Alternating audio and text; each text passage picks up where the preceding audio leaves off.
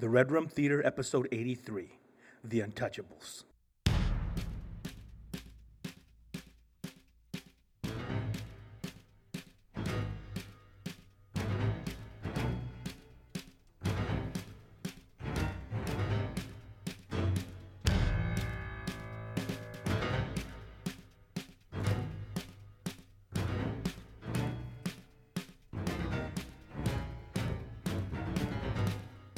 Welcome to the Red Room Theater, where we watch movies, we love movies, we were raised by movies. We're your hosts, Ernesto Lanise. And Antonio Moreno. And every month we look at one of the movies to help raise us up. We're how that movie raised us right and raised us wrong. Today we got the movie The Untouchables and how it taught us to be a Stone and not a Williamson, and how awesome it is to put together a squad to whoop some A. Hey. So, Hey. here we go. The Untouchables. The movie drops June 3rd, 1987. We're 7 years old, you're 6 years old. I don't know how or why. Watch this movie all the time. Must have been an HBO thing. I've seen it at least 10 times as a kid. Oh, hell yeah. This movie's amazing, dude. This movie has 89% Rotten Tomatoes. How many years did it take us to realize that was Andy Garcia? We'll get to all that. So, directed by Brian De Palma, who, I don't love De Why Palma's do work. I know that name? Okay, here we go. You got Carrie, which is a classic. Was it Carrie or Christine? I think Carrie. Carrie got wait, I think it's Christine is the one he did. Was Brian De Palma? It's Christine. The car? Yeah. Did you watch it one recently? Yeah, not recently. It's on Netflix. All I know is the stinking kid that falls in love with the car is the son from Back to School. It is him, dude. It is. And another thing, Vonnegut. Whoever wrote this paper doesn't know the first thing about Kurt Vonnegut. He did Scarface and Carlito's Way. Oh, Carlito's Way is amazing, dude. Scarface with Pacino, dude. I thought that guy was Cuban my whole life. Cuban B. So I was thinking Carlito is the most Italian dude. Is he Italian in Carlito's Way? Yeah. Okay. And then there's Mission Impossible. He was in. Yeah. Mission Impossible he did, which was a good movie he directed. So He only did the first one? only did the first one. So Bye. De Palma's had some decent movies, and written by David Mamet. Okay. Now we usually don't mention writers, but I've been a fan of David Mamet for years and years and years. I love what he writes. He has his cadence. He knows how to do a stinking car scene, dude. Jeez. His cadence is so good. Like, there's a movie called Glenn Ross is him, House of Games is him, Ronin, The Edge, Heist with Gene Hackman. But there's a movie they call Spartan with Val Kilmer? Val Kilmer. I remember that. I love that movie. It's a good one, dude. That movie. That's skinny Val Kilmer. That movie, Val Kilmer. Like, there's literally the way Mamet writes that screenplay. He almost skips lines. Like, the people, there's so much understanding between them. Like, they don't have to say things. They just like skip whole pieces of dialogue, and it's just so well done that I don't know. I love Mamet's work. So this movie was nominated for a couple Academy Awards, including Best Original Score by Ennio Morricone. Now, Ennio Morricone is a great soundtrack guy. Tarantino went and got Ennio Morricone for Hateful Eight. Really? Got him out of retirement for that one movie. Dang. But this guy did a lot of spaghetti westerns. He did He did The Mission. You ever see The Mission? By the way, do you know why they're called spaghetti westerns? Because they're filmed in Italy. Shit. I learned this. I'm like, dang, dude. I'm bringing this to the table. But he lost. He lost The Last Emperor. I don't know what that movie is. I don't know. But Last Emperor. Last Emperor is what he lost to for the. You know, I'm thinking for a second. I'm like, Last Samurai, dude. With Cruise. Dude, that was badass. This is 87. This is way before that. The plot of this film is very simple. So we'll get into it. Okay. Al Capone is carving up Chicago. Okay. And the Treasury Department sends an Elliot Ness. Road maps. When he's doing the fake Geraldo on UHF, he's like, we were there when he cracked Al Capone's glove box. Road maps. Geraldo, dude, that was funny crap, dude. But speaking of, so Al Capone's destroying Chicago. Elliot Ness is sent in to put him away. And Elliot Ness, in history, goes in there, and his group of people are called the Untouchables. They're called that because they wouldn't accept bribes. They're in the Untouchables. So, Oh, yeah, everybody was on the take, dude. So, the question, before we get into I love how it ends, dude, the judge. does it hold up? Thing on Untouchables, if you've never seen this movie before, let me tell you something. First of all, you get great director, great writer, great soundtrack, stinking amazing cast. Okay, so you have a lot of things going for it. Oh, dude, the cast is phenomenal. This is a noir film. It has a certain kind of style and feel. Kind of reminds me of Sin City. This hyper-realistic, it's just like old, first of all, also, I love mobsters' shoes. I love mobster suits. Dude, like the mobster shoes. The way they dress, even the way the cops dressed is a different look. It's awesome. What year was this? 20s. 20s, okay. Yeah, Before I was going to say Prohibition, 20s, 30s, yeah. yep. So I think the movie's fantastic. I love watching it. There's lines and scenes I've been in my head since I was a little boy that have never gone away. So let's jump into this film. First, the cast. Kevin Costner plays Elliot Ness. It's an early movie for him. Yeah, he's a young face in this. He plays it. He plays Let's do some good. dude. He's just a cheesy, PG-rated, Good. Apparently, just a good guy. Apparently, in history, he was a family man. That's who he really was. And we portrays him as this family man, this good guy trying to stand against evil in his day. Plays the movie pretty good. Now, here's my question to you, Kevin Costner. Not one of my favorites. I like him, but I don't love the guy. You know what I'm saying? Like he won't pull me into movies because he's in it. Never has, never will. What do you think your favorite, maybe one or two favorite Kevin Costner films of all time are? Is that even a question? Robin Hood, Prince of Thieves. That is yours, dude. Yours? Mine? Yours, fool. That's not mine. That's not your favorite Kevin Costner movie. It's not my favorite Kevin Costner movie. I dare you to tell me one better than that. I'm not saying it's better. I'm saying I enjoy it more as a person. You're crazy. You're a liar. Dude, I don't even know what it is yet. I don't know why, I love Tin Cup. Is that what it's called? Yeah, with Cheech Marin. Yes! And Don Johnson? Yeah, that movie was badass. And Rene Russo? That was a badass movie. That last scene where he keeps on shooting the ball in the water, I sat there going, he's an idiot, and I really like him. Dude, I don't know why. And he did a lot of those sports movies. I don't like most of those sports movies. That's a great one, dude. I love Tin Cup. I don't know why. When they bet that money that he's going to shoot through the bar and knock the pelican off the post. It's so great. That was a badass movie, dude. That's not a great movie, but it's not a great movie. I'm saying I really enjoy it. But Robin Hood, Prince of Thieves is also up there. But I like Kevin Costner. I tell you what was the worst movie. What? Waterworld was the worst movie. When it first came out, that was like the biggest budget movie of all time. Of all time.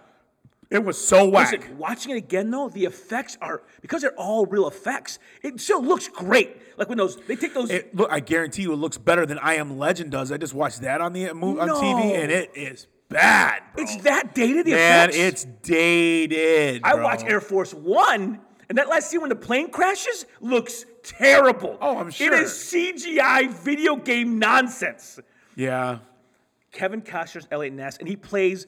What's crazy is he's good, but as an actor, when you get like a role to sink your teeth in and just go nuts, that's remembered more. Yes. You know what I'm saying? Like Nicholson's Joker almost eclipses Keaton's Batman because the Joker goes so nuts. It does. And Batman's got to hold that. Yeah. Like stinking Heath Ledger's Joker overshadows Aaron Eckhart's Two-Face, even though he was great as Two-Face. Dude, it totally destroys Christian Bale's Batman.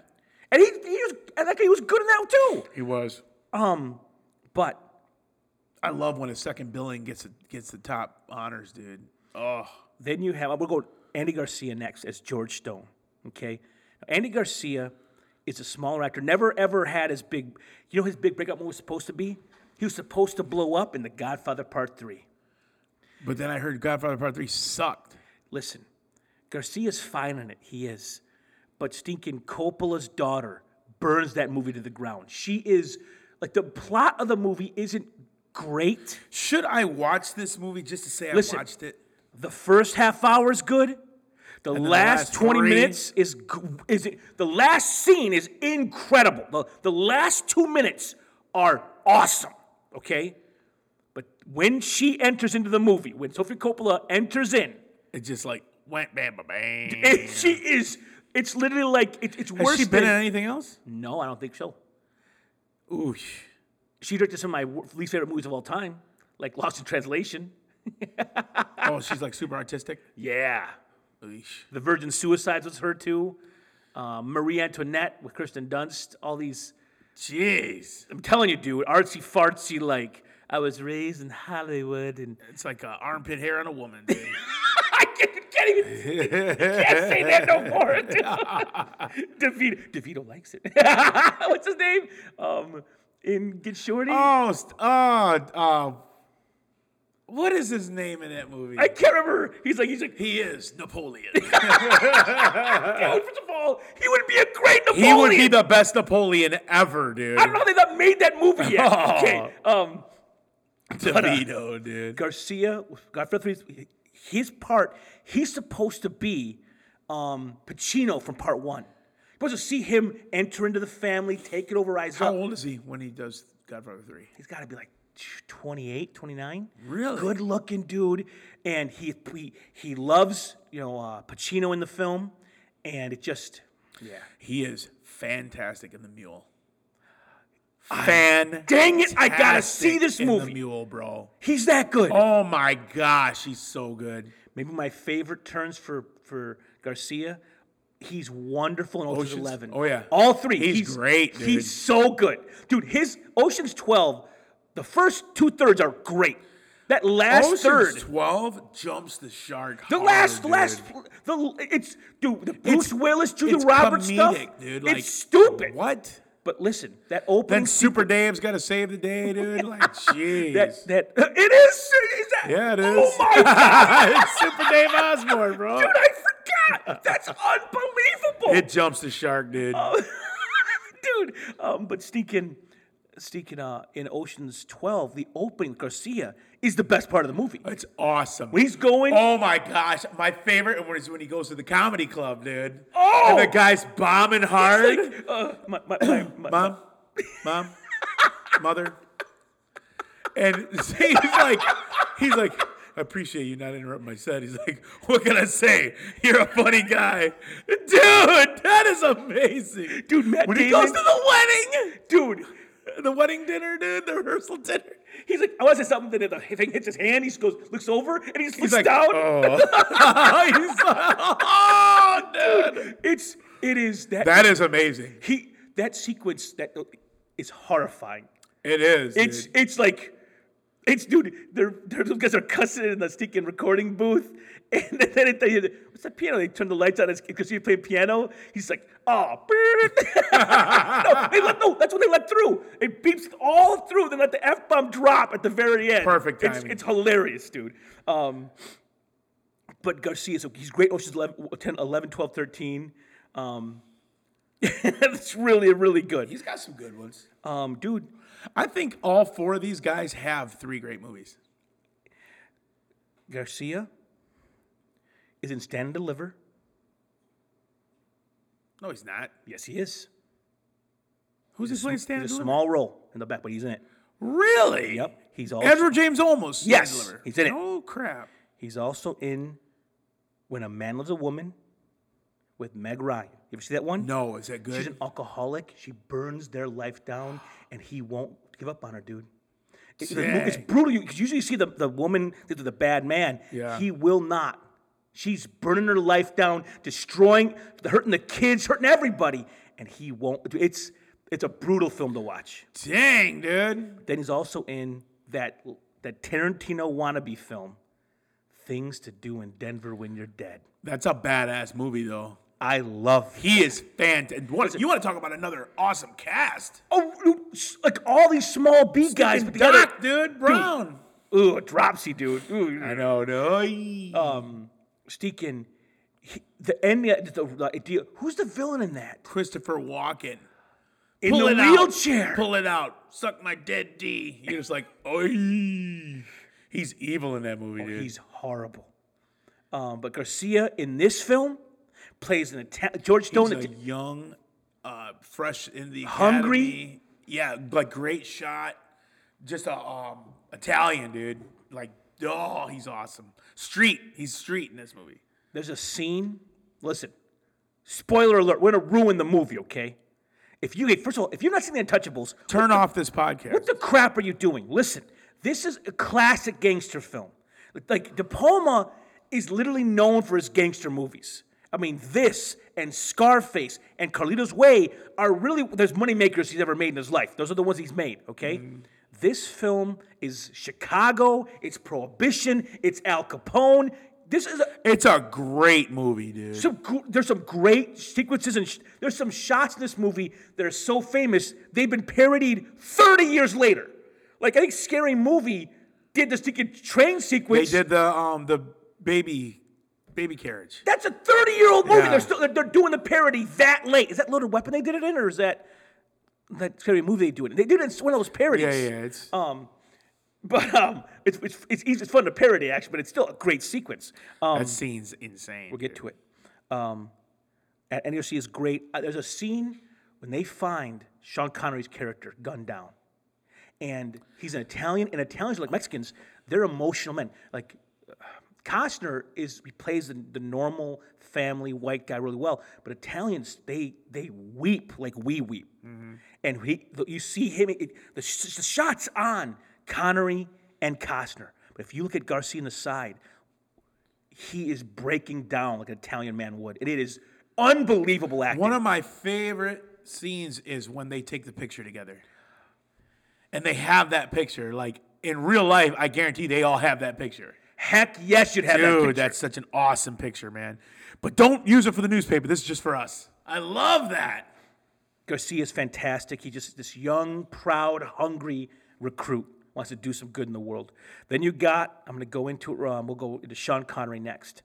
Sean Connery wins the Academy Award for this film, for Best Supporting Actor.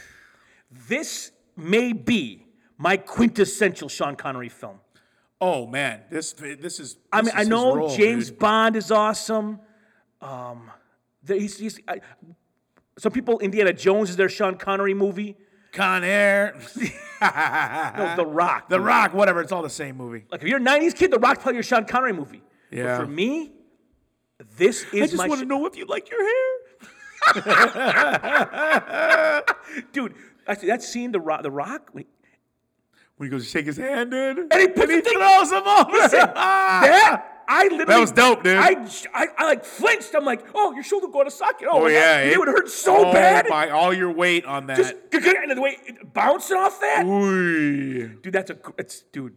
But stinking, Sean Connery's had some, like, in my generation, I remember when I was in Bible college, and 3 church ladies came to see me up at Bible college. Tommy and Mrs. Kim, and they all came up and took me to go see Entrapment. And it's stinking old Sean Connery. Why would they take you to see? They thought Sean Connery was stinking hot to trot, dude. They didn't realize Catherine Zeta-Jones was, too, boy. Dude, that movie was... I'm with 3 ladies, and there's a sequence in the lasers. Remember the lasers? Oh, I know the lasers. Dude, I sat there, like mouth open, dude. Like I was like watching, like... You're like, that's what yoga pants are? That movie started a whole trend. It did, dude. But that might have been some people's Sean Connery, you know? For me, my Sean Connery is always going to be this role. Yes. He's the mentor. He's a stinking Irish beat cop, dude. First of all, his accent apparently is horrific. I love it still. It's just Sean Connery trying to do an Irish Chicago accent, funny, and it's dude. just a mess. But he's wise. He's extremely quotable. I mean, I've seen, every other line you can quote. Mom has quoted Sean Connery's lines to me. Stinking, in high school, I had a knife. It was like a green handle with a black middle, and it was a you flip it open. Just a normal thumb action. And I was told by a guy at work at Aldo's, I think Mike Strickland told me George told me you had to work it like 500 times to get that blade action the way you want it. So I'd always just flip it in and out at home to get the blade nice. When I come home and it's gone. And I'm like, Mom, where's my knife? She took it away. I'm like, why? She's like, and she was being funny. She's like, because you're a dumb Mexican and you'd bring a knife to a gunfight. And I was like, oh! Dang. Took my knife, though. Never got it back. I love that knife. Well, she probably knew your dumb ass was going to take it somewhere and get shot. But, so Sean Connery in this role is incredible. Then you got De Niro as Al Capone. Man, he's evil, dude. He's in, 4 scenes in this movie? He's in 4 scenes. Really? He's not in much, dude. He's in a baseball And bat every scene he's in is a classic. For this movie, he gains like 30, 40 pounds. Yeah, he's big in this. The movie opens with him getting a shave. What an opening. Him laying down, the guy lathering him up. And, dude, apparently it was real in Chicago. Like, sneaking, the press would hang around his hotel and ask him, because the press loved him. He was like this fame, like, he's infamous. Yeah. But the public kind of liked the bad boy, the criminal, the guy the cops couldn't get. You know what I'm saying? I don't know if anything like that in our modern world where a criminal gets that level of fame. Maybe Manson? I mean, Manson. It's different, though. It's different. But newspapers always be there. He always like talk to him and make him laugh. Well, that's the thing. He was giving them time, because he was enjoying the fame. It was weird. He was truly infamous. His evilness made him famous. Evil, villainous, murderous, El Guapo. Infamous. Now, it means all that you said. This movie has historical background. Who is Al Capone? In our modern day, the cartels from Mexico are bringing illegal drugs over, like fentanyl and seeking heroin, and all this is coming over from under, and even marijuana. But it's Colorado are certain marijuana sales coming over. But back in the day, in the Prohibition era, How many years was booze illegal? dude, I think like 3, maybe 2. No shit. It's not long, dude. And the stinking mobs were that crazy Dude, with it? think about Americans and alcohol. Alcohol in America is like guns in America. You know what I'm saying? It's part of the American ethos. You're going to take my Miller Lite from my cold, dead hand, fool. People standing up, wiping a tear from their eye. He's the guy. Vote Marino. 2020. What's your platform? I'm not gonna let the left take away your right. To get drunk and go to church. Oh shoot, dude. Dude, there was a group of. That's unbelievable. I still can't believe they made booze. Apparently, illegal. there's these what were they called? Like there's these women, Christian women groups that really push for it because a lot of women, they did them in the 20s, okay? So men worked, women Stay at at home, home. and the men Would come home and have a drink every day. men would drink, and a lot of men would come home, especially Irishmen and Scotsmen, all these Italians. They beat their wives, dude. It was part of the American. Rule of thumb, dude. There it is, dude. I know. Like you could and so these women are like, our men are bad. Did you ever realize what that tattoo on that lesbian's neck says on Boondock Saints? No. I learned this from the special features. She gives him, she Yeah. hates him right off the Yeah. bat. Her neck says untouched by man. I've seen that. Yes, I saw that. Untouched by man, dude. Wait, rule of thumb? I knew you were going to give me trouble. Sneaking to women, Christian temperance You groups. can't stop no woman from shopping. It's like women's temperance groups. Temperance, what it's called. And they mobilized and they leveraged their husbands and they got this law Wait, passed. they could vote? No. You're so stupid. Listen. We're not. We are. Listen, between all them dishes and all them sandwiches, how they going to get this pushed through, dude? Listen. I am for women's suffrage. Okay. Women's what? Suffrage, the right to vote. Oh. I'm for women suffering at the hand of my drunkenness. Oh my gosh, dude. Okay. Listen. I'm obviously kidding. Like the Red Room Theater's got a ton of women fans anyway, dude. We got 4 and they love us, dude. But the thing, so it comes. Foods that start with the letter Q. So they get it passed, and they literally amend the Constitution. Yeah, even in that word, amen, dude.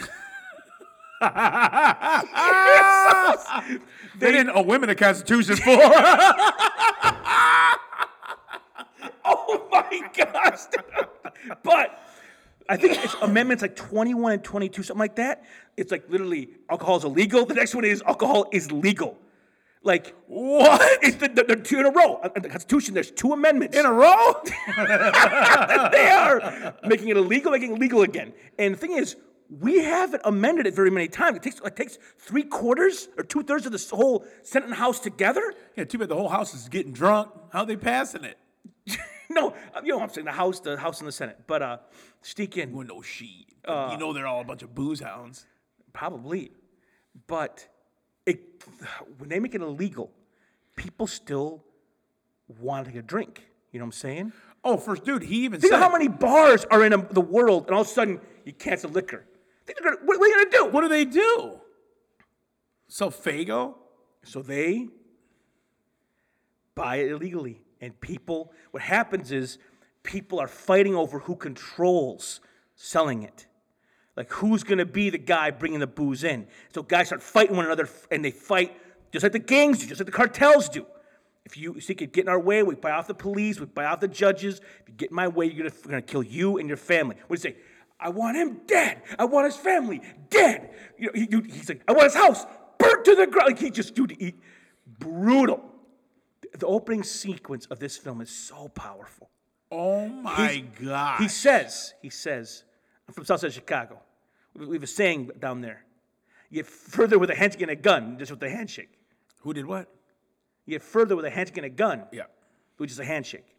And then he goes, and listen, me and my men don't use violence. It's bad for business. In the next scene, it just slam cuts. Yeah. To that little coffee shop. The guy doesn't want about alcohol, doesn't want to sell alcohol. And Nitty is over there in the corner in the white suit. What a dog, dude.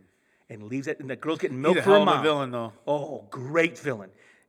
Even their cars were awesome. Man, and those suits. The suits. That guy wore a white suit because he wanted you to know, I'm a Yeah. pimp. Yep. I'm above the law. I don't give a rip. Hat, yep.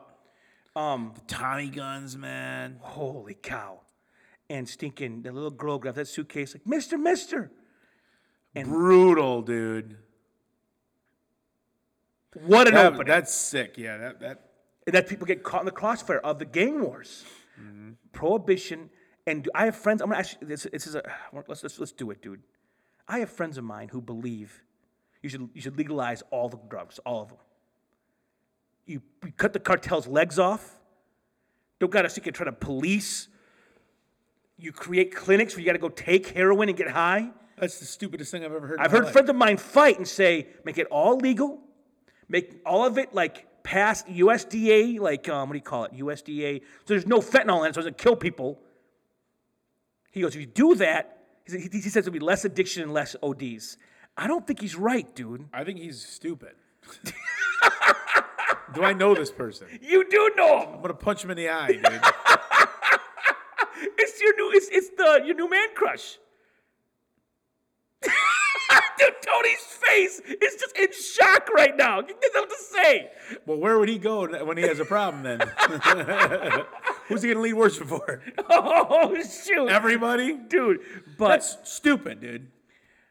I think so too, because alcohol is legal, but we abuse alcohol as a people.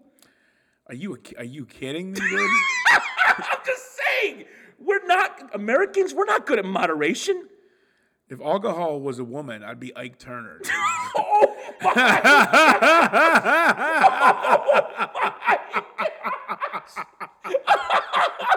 No, there's your teacher. You trying to help Tony? Oh my gosh. So, holy cow, dude. Bumper sticker. Oh my gosh. Just kidding, Swanson. But Steakin, so jeez, dude. Alcohol becomes illegal. Place goes nuts. Capone rules Chicago. Capone is. I didn't realize all this Canadian stuff was because of all the whiskey coming from Canada. Mm-hmm. Canadian whiskey. Straight up. Eesh. And if it's Chicago, it's closer than stinking Mexico. Yeah, it is. Go up there, grab it, bring it down in barrels. Man, the Mountie scene, dude. Dude, those guys are idiots. So many amazing scenes, man. So, great cast. Also, some great sequences in this film. A couple great ones is the De Niro baseball bat scene. Now, the worst sound I've ever heard in my life. The speech is a beautiful speech. It's amazing, dude. I'm like, that's true. That's like it should be every boardroom. It's a sermon illustration. It's great. It really is. Like, and the way he delivers it, dude, forget about it. Masterful. And they say Capone truly was charismatic like that. He was like a lovable guy. Well, dude, he was followed, man. He was like adored by everybody. So, but he was also feared like crazy. So Capone, remember the face of that guy that cut him when he was shaving him? The fear in his face, dead, dude. And he looks at him like he's like, oh my gosh, that was so. I was so nervous watching that. So Capone, the boardroom scene is fiction. It didn't happen, but there are 3 recorded instances of Capone using baseball bats on his own people. What? In public. So this scene is fiction, but it's based on real events within his organization. Oh my gosh. That scene though, because that guy, first of all, Damn. Holy cronies, dude. I know. Holy yes men nodding their head, and that's one of the biggest tables I've seen in my entire life. That table is gigantic. It's crazy. Like, where's a room in the world that big with that level of table in it? There had to be, 30 chairs, 40 chairs on the table? It was huge. A circle table. Yeah. Jeez. That was so messed up, dude. It still gets me to and this no day. one sees it coming. They're all like, it's a speech, it's us, and he wrecks that guy. And he, not just one hit, dude.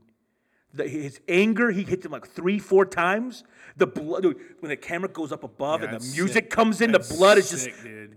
It's a beautiful shot though, and the music, and just slow. Oh, the blood's leaking. Well, it kind of introduces you to who he is. This is who Capone is. I love that scene. Oh, Another classic scene is a Union Station scene with Kevin Costner, Garcia. you gonna go from the beginning right to the end? Well, what do you got? We got great scenes. The Mounties, dude. It's a great This scene's amazing. That's when our boy, the accountant, gets his action, his first real action. Growing up, it was weird because you love the accountant growing up. Because he had glasses, dude. That's why. You're right. Like, and of course, I like Costner because I wanted to be the leader. You're the cool kids, KK. What did Andres still say to you, dude? Dude. Yeah, I'm a nerd. Never-ending radical dude. When I was a kid, I'd go see my cousins, and I was a nerd. I wasn't cool. Listen. Now it's cool to be a nerd. I was not cool at all. Oh man, you were it was bad. Role playing. You came up with your own role playing games. Straight up, dude. I'm glad LARPing wasn't a thing. I would have been in it. Oh, you would have had a cape and everything, dude. This one would have had a crown, dude. Would have had jewels. I mean, running on a broomstick like I'm playing Quidditch. Oh, dude. You would have too, man. LARPing. There are Quidditch teams in major cities in America. Who? Quidditch is for Harry Potter. You ride a broomstick, and it's a magical game in Harry Potter. I know people that would do it. People play the game, and listen, you can't play a magical game in the real world. You're running around like you're like thinking Billy. You're on Happy Gilmore. You're riding the bull, dude. or that's thinking. Yeah, right. It's Gilmore. I was gonna say I'm thinking Billy Madison. Say, Mr. Penguin. No, like people ride a broomstick and play it's the goofiest crap. Listen, Role models. That movie is incredible. I've never seen it. Oh my god! So I go to Texas to see my cousins, and I'm not cool, and they're making fun of me. And my cousin always called me a nerd. And one time, my big comeback. You probably worked a whole year for this one. We win every year. I was looking at the acronym out on paper. He's like, you're a nerd. I'm like, yeah, I'm a nerd. A never-ending radical dude. To this day, and my cousin just turned 40, and he still says that when we go over there, dude. Someday I'm gonna get like a Rolex, and I'm gonna be like, Rolex, shut your mouth, dude. You're calling me a nerd all the time, dude. You're still not gonna win, dude. I know, dude. I'm like Eddie Murphy. Look at his watch.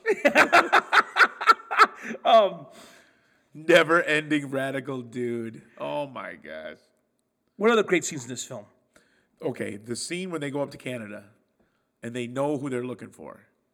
And it's like the Mounties mess up. They mess it up terribly. So bad. They're trying to lead the charge, and they mess it up. So they got to spring into action horseback style. And they go charging the cars on horseback. Dude. It's awesome. It's amazing. And the music's great. Even this guy, he's what's the accountant's name? Can't remember his name. He is, if you've ever seen the Buddy Holly story with Gary Busey, this guy plays the drummer. He does. And he's amazing in that movie. And he really plays the drums. That's awesome. And he's a nerd. He pushes papers. He's an accountant for the FBI. Well, he is very good at what he does, so Kevin Costner brings him on. And he's probably never shot a gun since the academy. He's part of the crew, though, and he stands with his boys.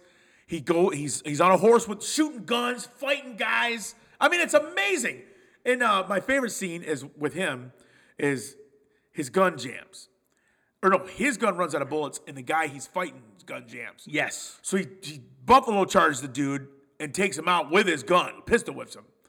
Well, there's bullet holes in the stinking barrels. Okay, whiskey. When you're a kid, you don't realize those barrels are full of whiskey. So the whiskey's just pouring on the ground. He's sweating, just got done beating this dude down. Looks over, looks back, looks forth. Kind of like when somebody tells a black joke. He's looking over his shoulder, looking around, and then he's stinking, puts his hand out, and he starts drinking the whiskey, and he's like, It's so awesome, dude. That was some potent stuff he's drinking. Oh my gosh, dude. In barrels, still from Canada, dude. Man, that scene when he interrogates the guy that's already dead. It's incredible. Oh my God. I don't approve of your methods. One of the lines, when he finally gets Sean Connery to go with him, he asks him the question. He's like, you want to hear Capone? He's like, what does he say? What does he say? I don't want to open the line. But at the end he goes, put one of yours in the hospital, put one of his in the morgue. And he's got some speeches. I mean, there's a lot. And man, I love Sean Connery in this. Dude, Sean Connery's death scene is a great scene. Horrible. Because they're doing it with the opera, back and forth, the music, and Capone's like crying watching the opera. And then it shows him drinking with that dude. The stinking guy looks like Ryan Pyle, dude. But what's the famous line from Pyle? I forget. Used to be the tagline all the time when you see Pyle. There's a line you say. You down.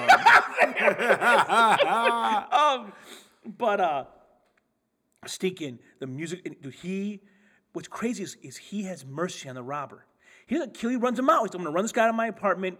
I'm not going to kill him because I'm a good man. Yeah, but stinking. And Nitty's right there, dude. As a kid, that scene broke my heart, dude. It's brutal. And who was I talking to? Henry. I was talking about Untouchables, and I was talking about how awesome Sean Connery. He goes, man. The only reason he's awesome in that movie because he never dies. He's like, he just takes it forever. Okay, he's like bleeding out all dude, over. He gets shot like 13 foot. It's nasty. It's brutal, dude. Dude, it's a great death scene, dude. I love when he's on the bridge when he first meets Sean Connery or first meets Kevin Costner, and he's like, he knows he's got a gun, and he's like, it says he's a treasury officer, so he turns his back to him and he goes, what's your name? What's your badge number? And he's like, it's right here. And he's pointing at it with his nightstick. And he's like, how did you know that I was what I said I was? And he goes, anybody who claims to be that, or who would lie about claiming to be that, like a treasury officer, like he knew he was telling the truth. And that was the first. How does he find him again? He just sees his badge number, his name, and looks him up. Oh, okay. Why is he still a beat cop? Because he said because he's against authority too much. He's like he is. What's his name? Stinking Gary Oldman in Batman Begins. He plays Commissioner Gordon. He's Gordon in Gotham, is what he is.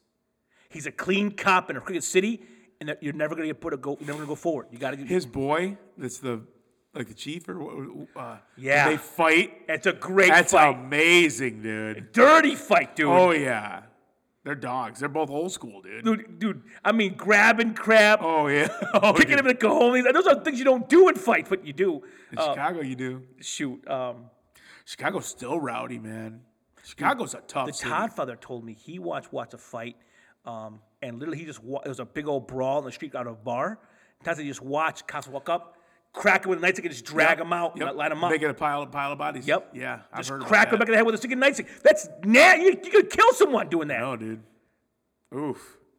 Imagine the sound. Dude, my first year living in Chicago, I was at the Moody Bible Institute going to school.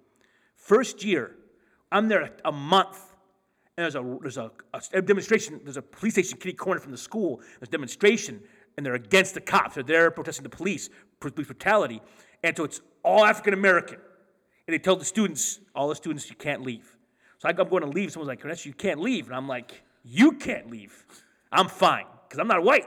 Yeah. So I just walk out and they're fine, because it's a black-white thing, But what happened was, in the Cabrini Green, the projects, Candyman style.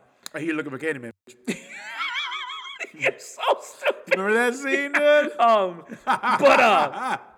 Steakin', I walk out, and apparently this kid had stabbed a cop, cop killed a kid, teenager, 15, 16, cop. Look, the guy pulls a switchblade, stabs the cop pulls his gun, shoots the guy in the face.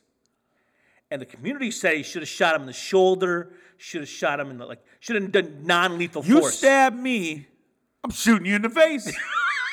Dude. But I'm saying, in Chicago, this cop got stabbed, shot a guy in the face. Well, I don't hate him. I'm moving on. So. What would you do if somebody stabbed you and you got a gun? If someone stabbed me, somebody's going to stab me again, and I'm going to... Listen, I'm not a cop. I don't know. Hopefully these guys are trained better than I'm. If someone comes in my house, I'm going to assume they're going to kill me. I'm going to try to... Put a hatchet between their eyes, boy. That dang straight. Twice. Mom, I told you not to surprise me. Dude, I got a buddy of mine. But then again, we live in Flint, Holmes. We ain't living in Waterford. That's true. Now, the Union Station scene at the end of this film is one of the classics. It is a classic scene, dude. Movies, I don't know how they forgot to do this. You gotta build tension. I'm telling you, the tension and the way that the quietness and the scene just slowly unfolds. Watching the cops look at all the different scenarios that are happening. They're watching everybody. Are you the bad guy? Are you the bad guy? You got random sailors there. I mean, you got single mom with the baby. You got the one dude that looks like a suspect, but he's there to see his wife. It's crazy, and they're trying to figure out who's who because they're there to get the bookkeeper. Modern films, there's no subtlety, there's no patience. And they give it all away in the previews. So, Steakin', he goes to be a gentleman and help this woman get her, because she's a single mom, 2 kisses and a baby, helps her bring the kid up the stinking Union Station stairs. Dude, I've been at the station. I've been at the train station. It's awesome. Standing there, I'm like... The step's insane. I'm like, this is the Untouchables. This is where it was filmed, right here. It's so awesome. Oh, I didn't think about that aspect. Being there, I'm like, this was where that great scene was filmed. I always want to do this, Eddie Garcia slide to see if it works, dude. Yeah, you bust that booty, dude. That'd be so funny. But he's helping this girl bring the carriage up, and then the people waiting for it arrive, right? He's almost to the top. And he's got the bodyguards with him, dude. And the one guy is the guy he punched earlier. And his nose is still smashed. After Malone sees him. And, dude, that shotgun blast, he blows that guy up, dude. Crazy, dude. And then it's a gunfight, and he lets the baby go, and it starts going down the stinking stairs. And it slows it down so you can see everyone, the players. The bullets going through the stinking carriage and everything. Sailors getting shot randomly between. Insane. That scene's insane. Garcia takes between, he's far away, so he stops between 2 pillars, shoots a guy. Dude, it is crazy. That scene's amazing. And it ends with Steakin' Garcia he running up. Slide. Catches it slides. He slides. Throws the gun. That's another cool thing about the clothing that they wear. It's just shit. Yes. You're just going to slide, dude. He slides. The gun in the air. Catches the... he throws the gun. Cassius out of grabs it, dude. Man. And then it is great, dude. He stops, and he gets the shot. Yes. Insane. Amazing. Dude, listen. Future filmmakers of the world, bring back surprise. A movie should be like a finger. I didn't expect it, but I enjoyed it.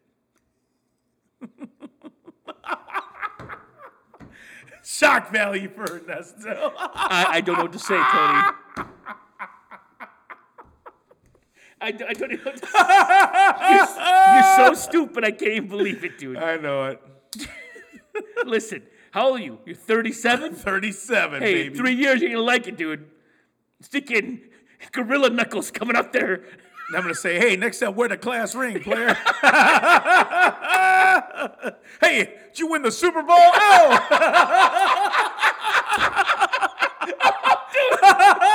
They're like, you got to relax. I'm like, oh, I'm trying. Hey, did I say 2? Better make it 3. Hell! Well, Dang, 3 years, I got to, oh, man. dude, and every like 5 years, you got to go in for that, dude, to make sure everything's running right, man. But, oh my gosh. So, great sequence. Now, some history for you. Just a history about these characters. Ness, apparently, his life ended not in glamour, but kind of in lameness. He becomes a drunk. Remember the last line of the movie? What do you do now that they repeal prohibition? I'm going to have a drink. He becomes a drunk. And like he goes to Cleveland and he's sneaking he goes to Cleveland? Has a few more adventures there. He starts internal affairs. Ness does. Really? Yeah. Cops investigating cops? Yes. Oosh. Yeah, so he's the worst nightmare then. So Ness, his life doesn't. When he dies, he gets a 3-sentence obituary in like the paper, a 3-paragraph. Doesn't even mention Chicago and Capone. Doesn't mention it. Really? When he dies. Now Capone gets 11 years of tax evasion, straight up 11 years. Goes to Alcatraz for 11 years. Are you serious? Yes. What's the guard from So I Married an Expert? Susie? I love Vicky. Oh, Vicky! I love Vicky. Oh, Ness is a guard? And they pissed in his ocular cavities. Ooh. But Steakin' Capone. Taking turns pissing in the bitch. Like, oh my God. He goes to prison for 11 years and he has syphilis. And he loses his mind in prison. Syphilis. What did he go to prison for? The tax evasion. That's just the movie says. Tax evasion is why he goes to prison. Oh, you're talking about Capone. Capone goes to prison tax evasion. Syphilis He said before he goes. He has before he goes from all the hookers, I guess. And Steakin', he goes, loses his mind, gets out of prison, goes to Florida, dies a few years later because his body is a shell. Dies at 48 years old, Capone does. A nobody. He did 11? Did 11 years. For taxes. That stinking dude got him, man. They got him. I mean, you got to get him on something, dude. Every judge and every cop's paid off. I tell you, if there's one person you can't pay off, it's the IRS. And if you pay him off, it's because you owe back taxes. Ask Wesley Snipes how the IRS feels. Oh, man. Oosh. Now, before we get into Raise This Wrong, Raise This Right, Patreon is awesome. And I want to thank all the people that support us on Patreon. If you want to support us, you go to patreon.com/redrumtheatre. 3 levels. You can give $1 level. You can vote for our movie every month, which is awesome. Great people voting, getting in fights. I love it. If you give $5 a month, we send you a little swag bag full of, I just printed off just now. We have stickers for your car, bookmarks and pens and buttons, all kinds of cool goodies coming to your house. If you're a $5 subscriber, just know we're packing the boxes this month to get them all out to everybody. So we got a lot of people to mail them out to, so it's coming to you pretty quickly. If you get $10 level, if you want to support the show, you want to say, listen, I love the show, I believe in it, give $10 a month.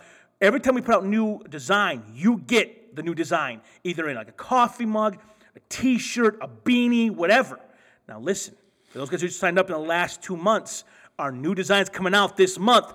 I just got back from the store, pricing out all the goodies. I'm getting it all made right now. It'll be mailed out before the end of February. You have goodies coming. So those of you who support the show at the $10 level or more, we're hooking you up with some free swag coming at you in February because you help keep the lights on. And listen to your deal.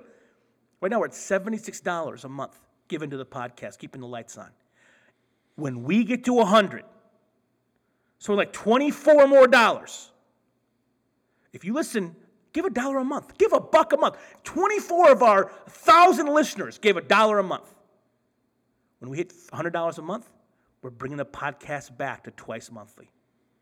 A month, a long time to wait for a show. It's a month, dude. I'm pretty excited to wait another month. But if you guys get to 100, we'll do 2 a month for you, and that's bad to the bone. I can't believe we went so long doing one every week. That's insane. It was a lot of work, dude. Jeez. So, if you want to do that, help us expand in new territory, become a official patron of the podcast for swag, more swag, voting privileges, all kinds of awesomeness. Nothing but the swag. Okay. Raise us right. Here we go. First, we're going to say this real quick. Don't be a Williams, be a Stone. Now, here's the deal. There's this great sequence in the film. Williamson. There's this great sequence in the film. They go looking for the best shooter. It's like, two guys are best shooters, and they call the first guy.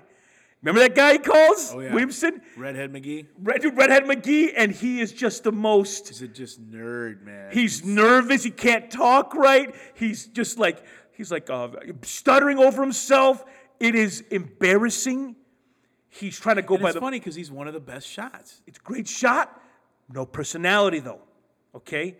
As a kid watching that, I always knew I don't want to be that guy. I want to be a cool. And Stone comes up. Dude, they named him right, dude. Stone, bro. George Stone. He's Stone, and dude. Sean Connery pushes him just to see what kind of man he is. Front Street, dude. Insults the entire race, dude. Mm-hmm. I'm saying you're part of a no-good, cheating race of people. Dude, he calls him a no-good Dago what, dude? And he pulls his gun on us, bro. It is... Slaps his clipboard out of his hands, dude. It is, and he said, "I'd rather be an Italian or be a wop than a stinking Irish pig."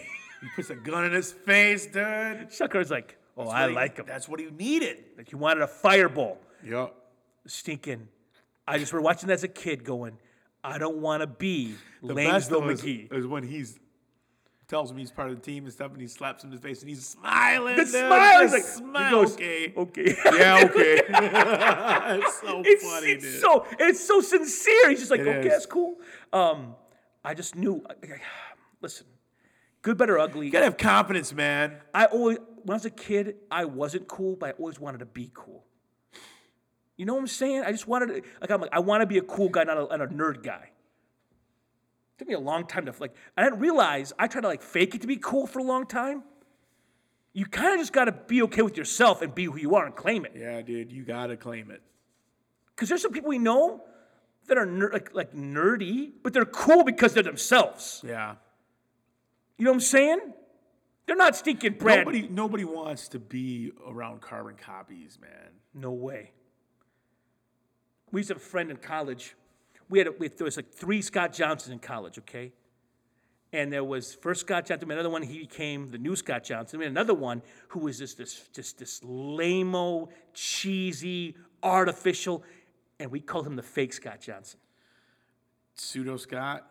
So we had the new, the real, the new, and the fake, and he hated that nickname. There was 3? There's 3 of them. And Moody? And Moody. Oosh. And he was the fake, and he hated it, dude. Did they have any nicknames? Who? I wouldn't know any of those, would I? No, that's you wouldn't know those guys. Okay, so that's a small one. I'll get to the real one. Putting together a squad to whoop some A is awesome. Now, isn't that racist wrong though? It kind of is. It kind of is. You get you know which guys to call. Yep. It's like the town. Yes, it is. The speech to the guy. Listen, I can't tell you what we're doing. I can tell you why. Or I can't tell you why. You don't ask me why or something. And he's like, all I can tell you is we're gonna hurt some people. And he's just like, whose car are we taking? That's the guy you call when crap's gonna go down. So tell me a story, Tony. Okay. In my 20s, I'm still friends with all these guys, but I had a crew I ran with. Dude, you guys were nuts. And it was like every one of us could fight. That's nuts. Every one of us were very dangerous, and we were a crew. 2 of them were twin brothers covered in tattoos that are just animals. They're monsters, dude. Animals, dude. And we would go... Twin brothers. Twins, dude. Twins. One of the greatest names on the planet. The Sanzig twins. They're legends. They would go to bars, and it was only a matter of time before one person had a problem, and then it was just an excuse. One night, This the Mr. B's night? we all go to Mr. B's. Oh my gosh, dude. And this night, we weren't looking for trouble. You didn't know there's a guy making a name for himself in town. Well, it wasn't even that. It was a crew that was there. Unbeknownst to us, they go to bars around the area, and they start big fights. That was like their thing. Because there's a lot of them. Yeah, there was more than there was of us. Was there 2 carfuls? I mean, I'm sure. Yeah, I'm sure, because we had your van. So we all fit in your van. That's why we went up. Jerk. And so we're in the parking lot, and everybody's leaving. It's closing time. And there's this huge group in the parking lot. And Just they're waiting. They're just walking through and kicking cars and talking trash to people, calling people out, and everybody's just like, whatever. So they get in front of a van, and Sean Odell's driving. Oh my gosh. But you got me, the Sanzigs, Bobby Howell, Jeff Carrico, Jason McDonald. I mean, we're loaded deep, dude. But it's the Pro Bowl right here, dude. Your van with tinted windows, so they don't see the van loaded down. They're walking in front of the van. You know, they're talking trash, and Sean says, "Get out of the way." And then they all start walking over. What's that? What's that? And he says, "Get out of the way, you assholes." And then our side door opens. Jeff Sanzig gets out. He walks over and he tells again. So at this point, all their boys are coming over. So Jeff walks out there by himself. And me and Bobby are coming behind Jeff. Tim is coming out of the bar with Jericho and Anna. Tim's got a cast on his arm. Oh my gosh. And it's only a forearm cast. So Jeff tells the guy, if I was you, I'd turn around and get out of here. And as he's telling the guy that, the guy smokes him in the face. Sucker punches him. Boom. And it catches him. He's seeing stars, and he just looks at me and Bobby, who are coming out, and he's just like, get him. And then the doors, boom, we're out. Everybody's out. And, I mean, these guys are like, they're in shock. Like, oh, shit. And we're just mashing people, dude. They're just hitting the ground. We're going at it. And in comes Tim from the back. He's clocking guys, clobbering them with his cast. You're just hearing this bing, bing, bing. Oh my gosh. And it was such a one-sided whooping. You guys crushed these guys. It wasn't even a fight, dude. This guy ends up squaring up with me, who's supposed to be somebody. And you didn't know this until later. I didn't know this because one of the guys that was with us knows him because they're from the same town. And that guy, I had him on the, like, we squared up. I hit him 2 or 3 times. He hits the ground. I do the ground and pound. Everybody started calling me Donkey Kong because I was hitting him with the bottom of my hands, like with the bottom of my fists. He's crying, screaming and crying. And while I'm on the ground clobbering him, this dude comes running from behind me, one of his crew, and he's going to smoke me. I'm not even looking. It's gonna hurt, He's gonna dude. smoke me, dude. I wouldn't have seen it coming. I would have been out. He's running at me. By this time, everything happened so fast. But by this time, Jeff Sanzig gets his bearings. He's back. He's back in it. He's already dropped like 2 guys. He sees the guy. I don't see this guy who doesn't see Jeff. And the guy's charging me, and he's going to smoke me right before he gets to me. Jeff catches him with a right hand. Boom! And it was like the guy's body turned to rubber. It was like not a bone in his body. He just collapsed to the ground. And it was so loud, I turned around and took a break from the beating I was given. And I look at Jeff, and Jeff gives me that like nod, spit on the ground. I'm like, he just saved my life. So, long story short, Police roll up. We have a whole audience out there watching, including all the bouncers. And we're out in the parking lot, so the bouncers can't touch us. 4 cop cars, Oakland County roll up. Lights on, spotlights on, and we're still in the middle of doing our thing. Beating these guys down. So they get all of our crew on the curb at gunpoint, dude. They have the guns out. I mean, we're on the ground, and we're all hammered, so we're just laughing. They got Tim. They're questioning Tim. And I hear Tim just going off. And he's just like, who started it? And Tim's telling this guy punched my twin brother, and you don't know what it's like to have a twin. When I seen Jeff get hit, that was it. I lost it. And they're like, listen, calm down, We all thought we were getting locked up. Oh, yeah. The cop says, listen, guys, tells everybody to sit on the curb. We're sitting there. Your van is still running by this. It's still running. We all tried to hop in, and they came in with the guns. I'm going to get out. So they said, listen, we've arrested this group. I can't tell you how many weekends in a row out here, starting fights at the bar. And while they're having this speech with us, we're seeing them pull some of them guys out of the woods. They were trying to escape, trying to get away from us, putting guys on gurneys, dude. Like, paramedics are getting these guys.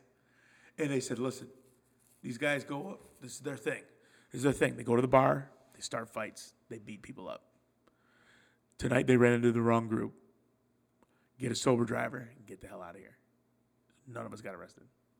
That's unbelievable. It was the best bar fight I've ever been into. It was so insane, dude. Because we weren't the bad guys. Like, it was amazing. They just ran into the wrong crew that night, dude. And we were probably outnumbered 9-6, 10-6. Holy cow. It was crazy.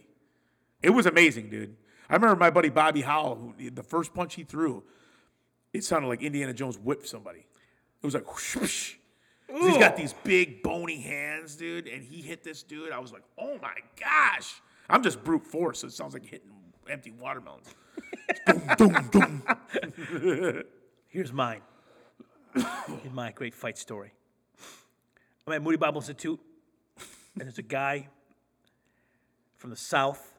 His name was Peach. I don't know what his real name was. Everyone called him Peach. He's from Georgia? From Georgia. Oh, what a buster.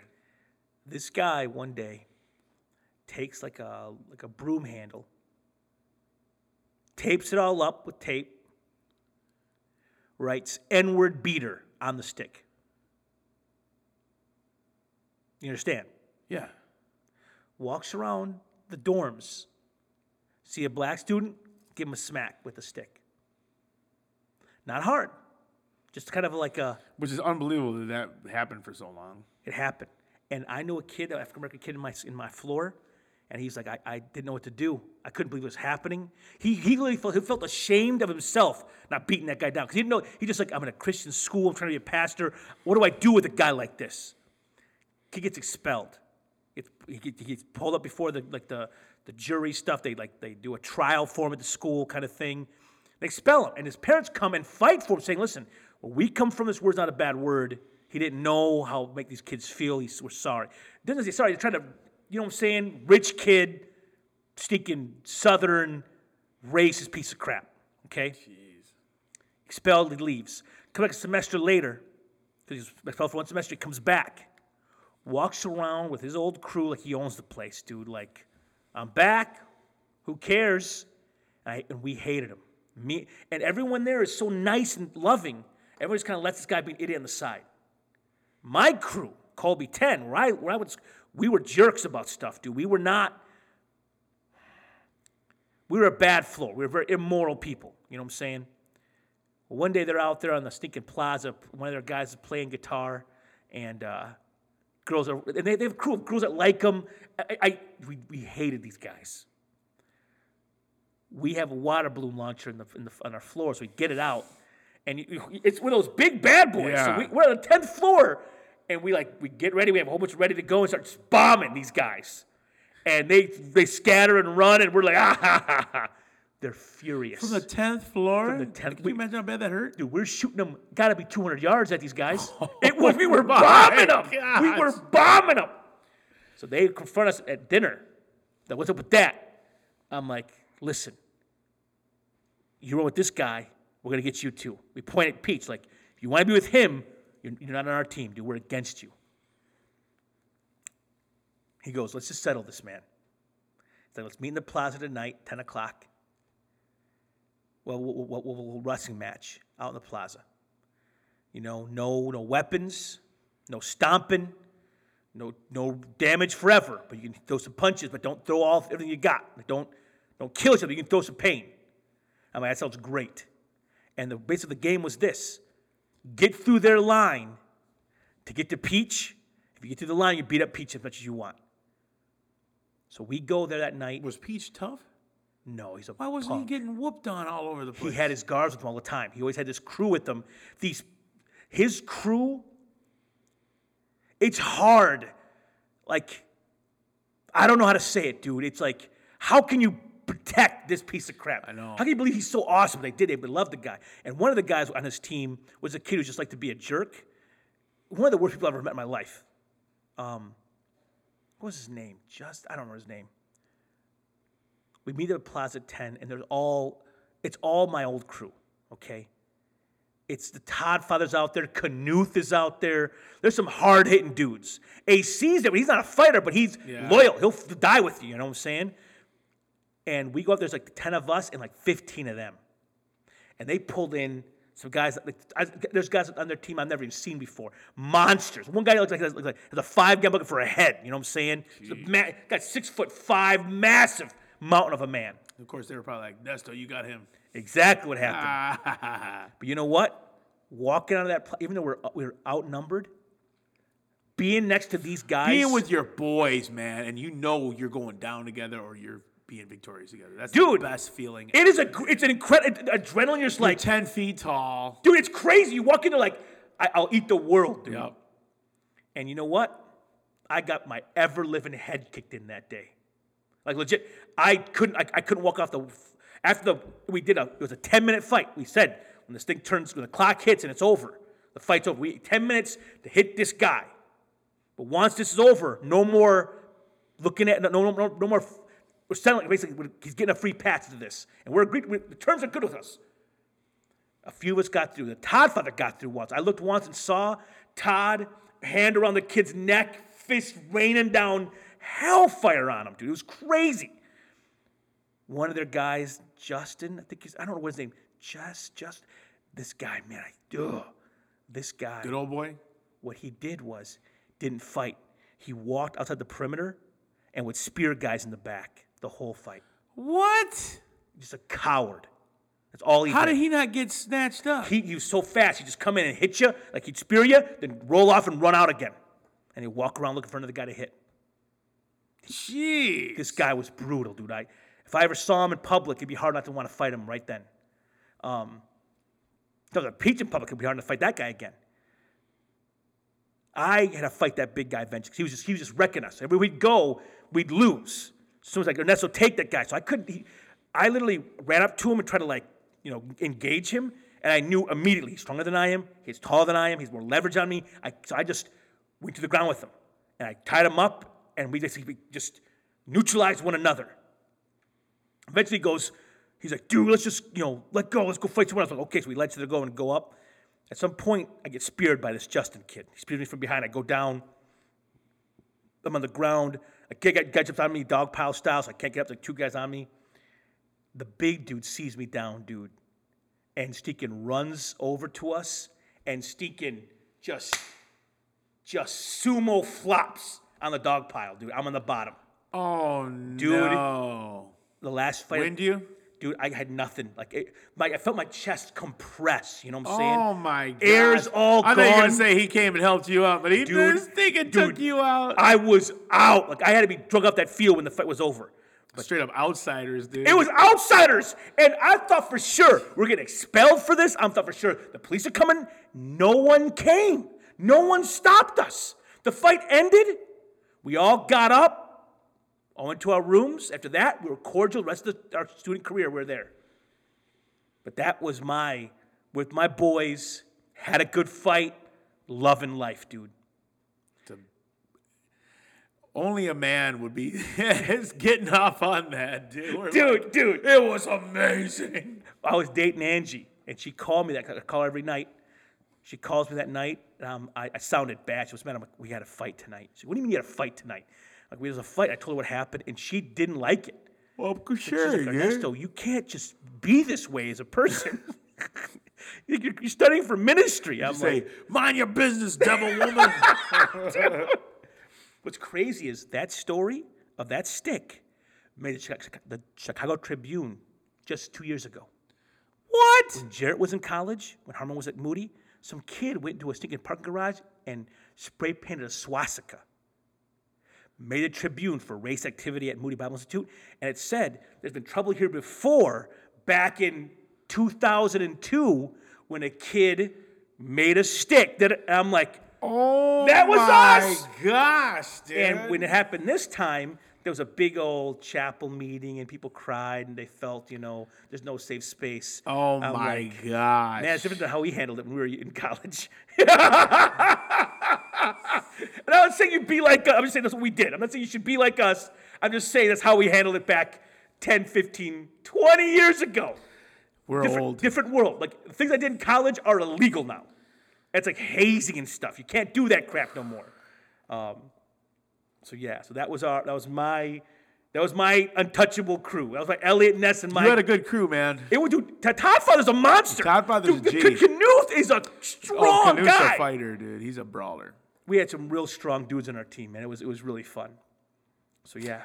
Todd Father, man. He's awesome. Awesome. He is Bruce Springsteen, dude. Legit. He's 80s Springsteen is who he is. Yeah. Next month at the Red Room Theater, we have a choice. We have the vote we always have every single month. The vote's a different one this kind of month. This is a different kind of vote. Here's what we got for you. The movies we have coming at you is Tony recommended this movie. What'd you recommend, Tony? The Crow, Brandon Lee. Cult classic. The last movie he makes, he dies on the stinking set of. On film. On film. Okay? Versus an 80s thriller classic, Flatliners. Is it 80s or is it 90s? Might be 91, isn't it? Yeah, I think it might be. Kiefer, yeah, probably 90, you're right, 92, 93 even. So the vote's going to be, it's going to be The Crow versus Flatliners. Now listen, you listen to the podcast on the iTunes podcast store or on Spotify, okay? Like the show, you can leave a review. You can follow this show on Facebook at facebook.com/Red Theater and on Twitter at Red Theater. As always, I'm Ernesto. And I'm Antonio. And we'll see you next month at the Red Room Theater.